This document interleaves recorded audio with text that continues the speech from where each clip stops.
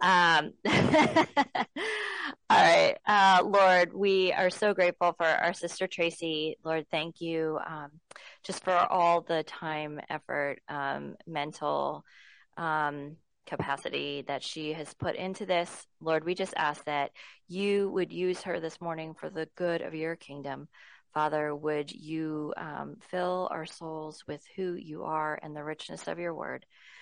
Please do just give Tracy your peace, your calm, and yeah, just your protection this morning as she brings the word to us. Thanks so much for this time. In your name, amen. Thank you. Good morning, everyone. Happy Valentine's Day. I see lots of pink and red. All right, so today we are talking about Romans 8, 18 to 27. And we've spent many weeks now studying and wrestling with the theology of sin in Romans. And now we'll be turning a corner to a new topic, but lest you take a sigh of relief, we'll be diving into the theology of suffering. So both sin and suffering are, of course, a result of the curse, and both are what Jesus conquered when he died on the cross. We've learned how we are no longer slaves to sin, but did we realize that we no longer have to be slaves to suffering? That we can be freed from the way that suffering entangles us in discouragement and doubt. Jesus broke the curse of both sin and suffering for the not yet time in heaven, but also for the now time in our lives as we still struggle against the brokenness of this life. But how does this work? What does it look like? Last week we saw how many times the word Spirit was mentioned. As the chapter continues, the Holy Spirit will continue to be just as key to God's provision for dealing with our suffering as it is with our sin. Let's start with the verse at the end of last week's passage, verse 17 in Romans 8. We're going to back up a little bit. It says, "And if we are children, then we are heirs, heirs of God and fellow heirs with Christ, provided we suffer with him in order that we may also be glorified with him." This seems to connect suffering and future glory. Heaven is not just a relief from suffering. It says, provided we suffer with him in order that we may also be glorified with him. We know Jesus said to expect to suffer on this earth and even to expect persecution, but what does this mean? John Stott says in his commentary on Romans, "The sufferings and the glory belong inseparably together. They did in the experience of Christ. They do also in the experience of people. It is only after we have suffered a little while that we will enter God's eternal glory in Christ, to which he has called us. So the sufferings and the glory are welded. They cannot be broken apart." End quote. If God is completely good and loving, though, how could he have anything to do with suffering? He hates suffering. He hates disease and death and abusive relationships and war. We saw Jesus push back against these things every chance he got when he was on earth. It seems, though, in all of God's wisdom and power, he's decided not just to break the curse of sin and suffering, but while we wait, to actually, as Johnny Erickson Tata says, use the things he hates to accomplish the things that he loves. He's taken, for example, the incredible injustice and evil of Russia's war in Ukraine and brought unity to a divided country. He's taught Ukrainians what it looks like and feels like to lay down your life for others or have someone do that for you. He's brought a generation of self-centered young people out onto the streets looking for ways to serve and help others. All of Europe, in fact, had to drop their inward-focused fears of the pandemic to take in refugees and give generously. Another example, more people are praying in Ukraine and for Ukraine than probably ever in the history of its existence. Are these not good things of a good God in the midst of great suffering? Yes, suffering is not of God, but it is also not beyond his reach or separate from him. He walks in its midst, powerful and good. For those who walk in the dark valleys still and Still can't see him? Hang in there, there's more in this passage. Verse 17 also says, provided we suffer with Christ. I remember when it first hit me that one of the ways that being like Jesus meant that we needed to suffer like he did. I had always thought of being like Jesus meant being loving and patient and good. Why must we be like him in that way? It may be part of the mystery of this glory that will somehow be revealed in us. Maybe it will somehow make the glory brighter and more amazing. The depths to which Jesus suffered certainly heighten his glory. In any case, verse 18 says the sufferings of this life cannot even be compared with the glory that is to come. They must instead be contrasted with the worst afflictions of life being called light and momentary, and the eternal weight of glory tipping the scale, as it says in 2 Corinthians 4:17. And we must remember that this is actually the Apostle Paul talking. He's been kidnapped, which must have been terrifying. He's been beaten, which I'm sure was excruciating. Shipwrecked, unimaginable, arrested and imprisoned, discouraging to say the least. Yet he is convinced that all that is to come will be so amazingly good that the suffering of this life will be nothing in contrast. The glory of who God is will somehow more than compensate for all of our pain. It will satisfy our deepest needs and longings. It will be the answer to all of our questions. So what is this glory? Of course, our human languages are insufficient to describe it, but we get small glimpses of it in God's creation. Think, for example, of the incredible array of colors and designs just in flowers. Try to wrap your mind around the variety and beauty of wildlife. The incredible intricacies of the human brain and its range of emotions. Think on any one of these things for just a few minutes, and you will have a glimpse of what glory is. But it's so much more than that. It's the purity of God's goodness without any darkness. It's a love so pure and overwhelming that it will fill every crack in our aching souls. Somehow this glory will be revealed to us, but also in us. God wants to share his glory with us forever. Pastor Tim Keller, who recently died of cancer, wrote in his book, Walking with God Through Pain and Suffering. He said, just before my cancer surgery, I was wheeled into a room to be prepped. And in the moments before they gave me the anesthetic, I prayed. To my surprise, I got a sudden, clear new perspective on everything. It seemed to me that the universe was an enormous realm of joy, mirth, and high beauty. And within this great globe of glory was only one little speck of darkness, our world, and where there was temporary pain and suffering. But it was only one speck. And soon that speck would fade away and everything would be light. And I thought, it really doesn't matter how the surgery goes. Everything will be all right. Me, my wife, my children, my church will all be all right. I went to sleep with a bright peace on my heart. And now he sees all that in its fullness. A beautiful picture of how the glory will outweigh the suffering. Moving on in chapter 8, Paul talks about the effects of the curse on creation. Verse 19 says, for the creation waits with eager longing for the revealing of the sons of God. For the creation was subjected to futility, not willingly, but because of him who subjected it, in order that the creation itself will be set free from its bondage to corruption and obtain the freedom of the glory of the children of God. So the fact that weeds grow in our garden, that disease spreads among trees, that flowers fade and die, that animals maim, that food rots, and hurricanes kill, all these things are part of the curse brought on by the fall of Adam and Eve. And our impact as sinful humans on creation makes it worse with things like pollution and destruction of nature. Verse 22 says, for we know that the whole creation has been groaning together in the pains of childbirth until now. The groaning of creation is not meaningless or a symptom of despair, though, according to Stott. If they're to be compared to the groans of childbirth, then they actually carry hope of future joy. I think that's the closest we can get to understanding the concept of present sufferings, not comparing to the joy that awaits us.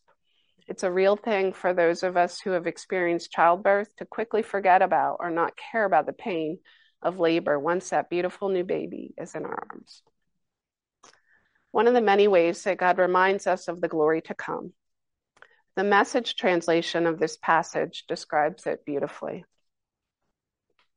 All around us, we observe a pregnant creation. The difficult times of pain throughout the world are simply birth pangs. But it's not only around us, it's within us. The Spirit of God is arousing us within. We are also feeling the birth pangs. These sterile and barren bodies of ours are yearning for full deliverance.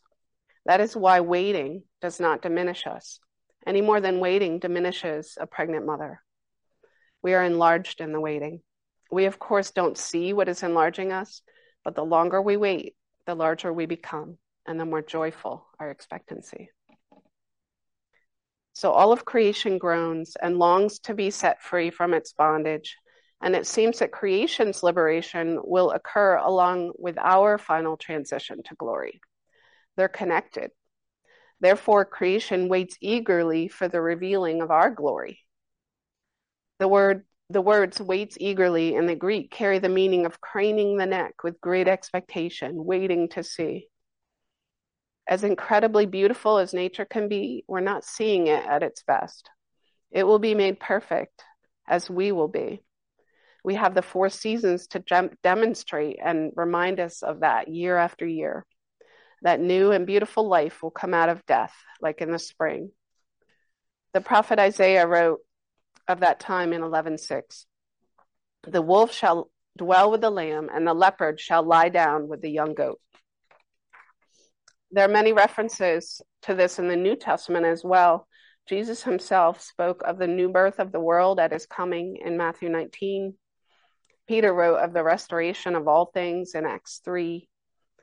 Paul wrote about this liberation here in Romans 8 and of reconciliation of all things in Ephesians 1 and Colossians 1. John wrote in Revelation 21, "Then I saw a new heaven and a new earth, for the first heaven and the first earth had passed away, and the sea was no more." And it's also prophesied in Isaiah 35, 65, and 66. Stott writes, "It would not be wise for us to speculate, let alone be dogmatic, about how the biblical and scientific accounts of reality correspond or harmonize, either in the present or in the future. The general promise of the renovation and transformation of nature is plain, including the eradication of all harmful elements, and the replacement by righteousness, peace, harmony, and joy. But we should be cautious in pressing the details. The future glory is beyond our imagination. What we do know is that God's material creation will be redeemed and glorified, because God's children will be redeemed and glorified." End quote. That brings us to verse 23. So not only creation, but we as God's children also do a lot of groaning and longing. The longing we feel is proof that we were created for something better, for the Garden of Eden, where all of this sin and brokenness did not exist. We feel the effects of decay as we get older. Our bodies don't work the way they did. There is pain and loss and death. Marriage is hard work. We toil for our food and clean laundry and dishes, and then we have to do it all over again tomorrow. Our good efforts in work and parenting don't always produce the fruit that we pray for. Unjust wars seem never ending. Lies on the internet are believed. Children are abused and kidnapped, and the list goes on and on. The groans are real and achingly deep. But is groaning the same as complaining or worrying or not having hope? Is it offensive to God? It depends on where your groans are directed. The Psalms show us that lament directed towards God is healthy and even helpful. The act of looking toward God with your aching is an act of faith. He wants us to bring him our pain and complaints. He wants to help us carry that burden. In fact, God has given us the Holy Spirit for that very purpose. Look at verse 23 again. And not only the creation, but we ourselves who have the first fruits of the Spirit groan inwardly as we wait eagerly for the adoption as sons, the redemption of our bodies. The phrase, the first fruits of the Spirit, is like the beginning of the harvest or the down payment on a house. When we become a believer, it says in Ephesians 1, we were sealed with the promised Holy Spirit, who is the guarantee of our inheritance until we acquire possession of it, to the praise of his glory. We have the Holy Spirit, but we have not yet acquired the fullness of all that the Spirit entails. Imagine that. And that Holy Spirit is meant to remind us of the guarantee of all that is to come. Last week, Maureen talked about our adoption as children of God, but this reference to a deposit of the Holy Spirit and waiting for our adoption reminds me of a story from my own life. In 2007, we had chosen our son Zachary from a tall pile of files of Ukrainian orphans, a very surreal and difficult task, to say the least. We had traveled to Kharkov, Ukraine, and met him and signed the papers to go forward with the adoption. Finally, on December 27th, we had our court case, and the judge officially declared him ours. He was an Eide. We were given a new birth certificate with his name changed to our family name. So we went back to the orphanage and told him that he was officially a member of our family. But at 1.5 years old, it was hard for him to understand what this meant. But during that time, because of paperwork and red tape and corruption, we had to wait 2 more weeks before we could bring him home, even though he was ours. During that time, we visited him as much as we could in the orphanage, and we tried to show him what it was like being part of a family and what it was like to be well provided for by bringing him food and new toys and warm clothes. We did our best to give him all the attention and love that he had lacked. But those last weeks in the orphanage could not compare to the lifetime of what it would mean to be part of our family, to live in our home, to have parents every day, all day, and sisters and cousins and aunts and uncles and grandparents who would love him and hold him and lavish him with gifts, who would comfort him and care for him and teach him about the world around him. Not to compare our home to heaven, but you get the analogy. He was in the family, but he was not yet home. It was just a deposit. Months later, we were visiting our family in London, and I remember standing there holding Zachary at a museum. I was looking at the crown jewels of the royal family and thinking, he never could have fathomed life outside of the orphanage. How could we have possibly explained to him the weight of all the love and all the good ahead?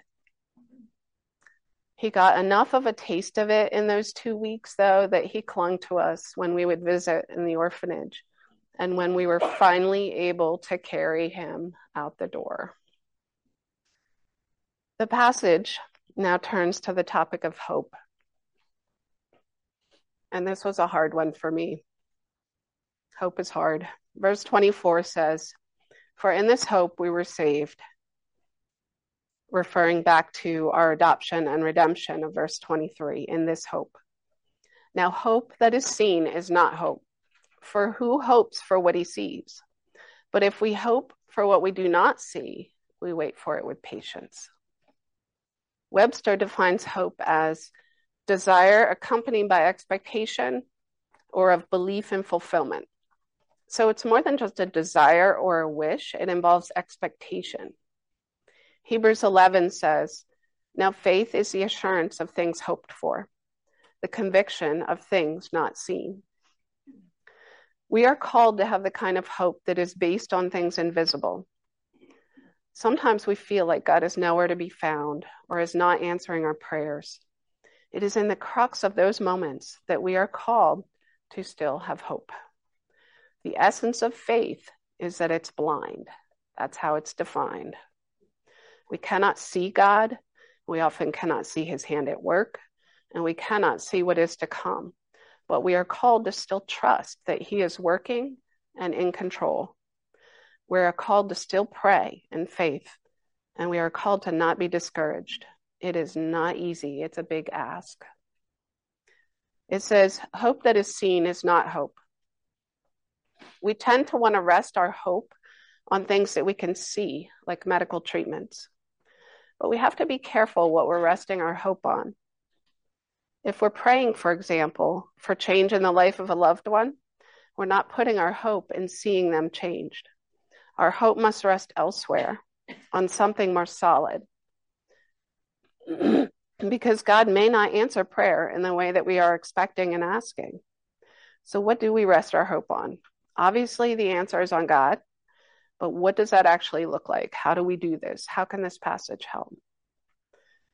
Skipping down to verse 27 for a minute, it says, and he who searches hearts knows what is the mind of the Spirit, because the Spirit intercedes for the saints according to the will of God. This shows us that God the Father is involved. He searches our hearts and knows what we need. He sees us. He has compassion, and he dispatches the Holy Spirit. We can rest our hope on the Father, searching us and seeing us. How wonderfully reassuring it is to know that our hearts are seen and understood.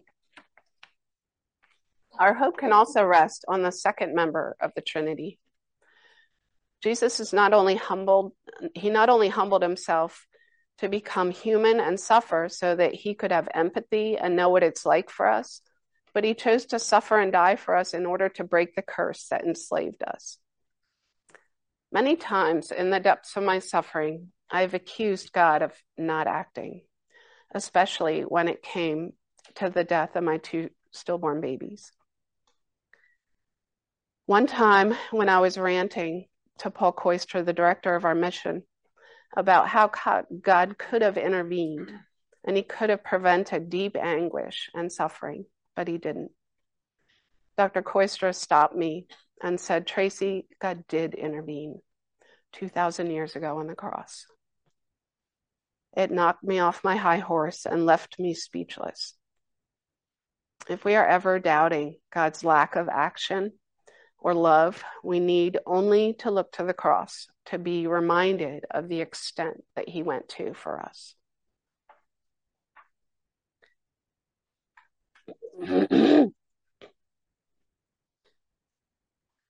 And lastly, our hope can rest on the third member of the Trinity, the Holy Spirit. It's no small thing that when Jesus left the earth, he gave us the Holy Spirit.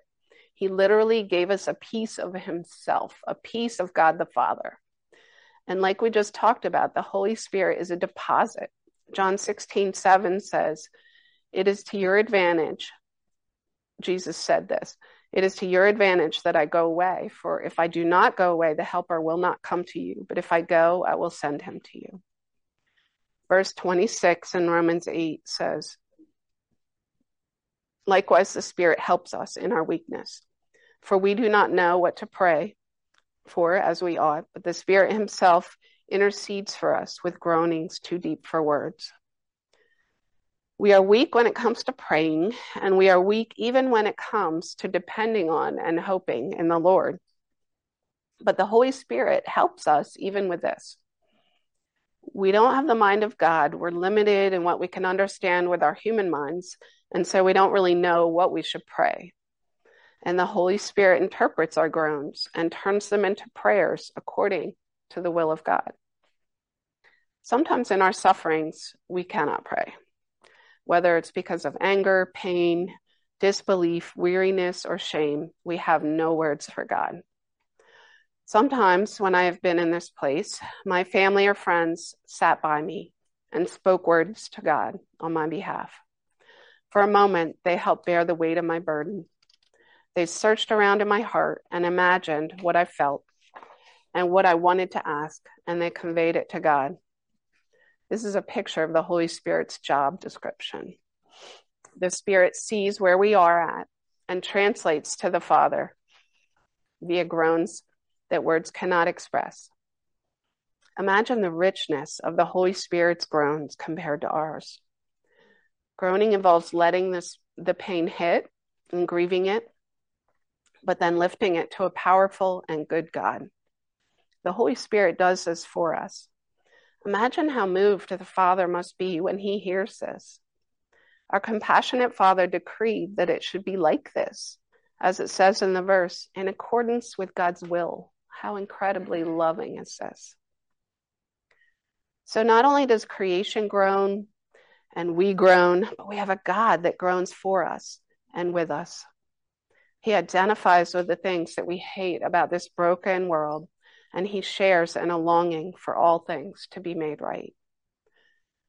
So how do we wait? How do we not become a slave to our suffering? This passage tells us that we should wait eagerly because it's going to be good, so very, very good. We should wait patiently, trusting that he is at work, even though we can't see it. And we should wait with hope, resting on the fact that God is with us. He sees our pain. He did intervene to conquer sin and suffering 2,000 years ago, and that he still intervenes even now for us.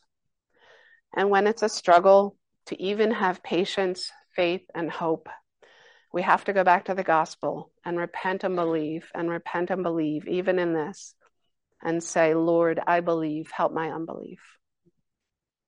Let's pray.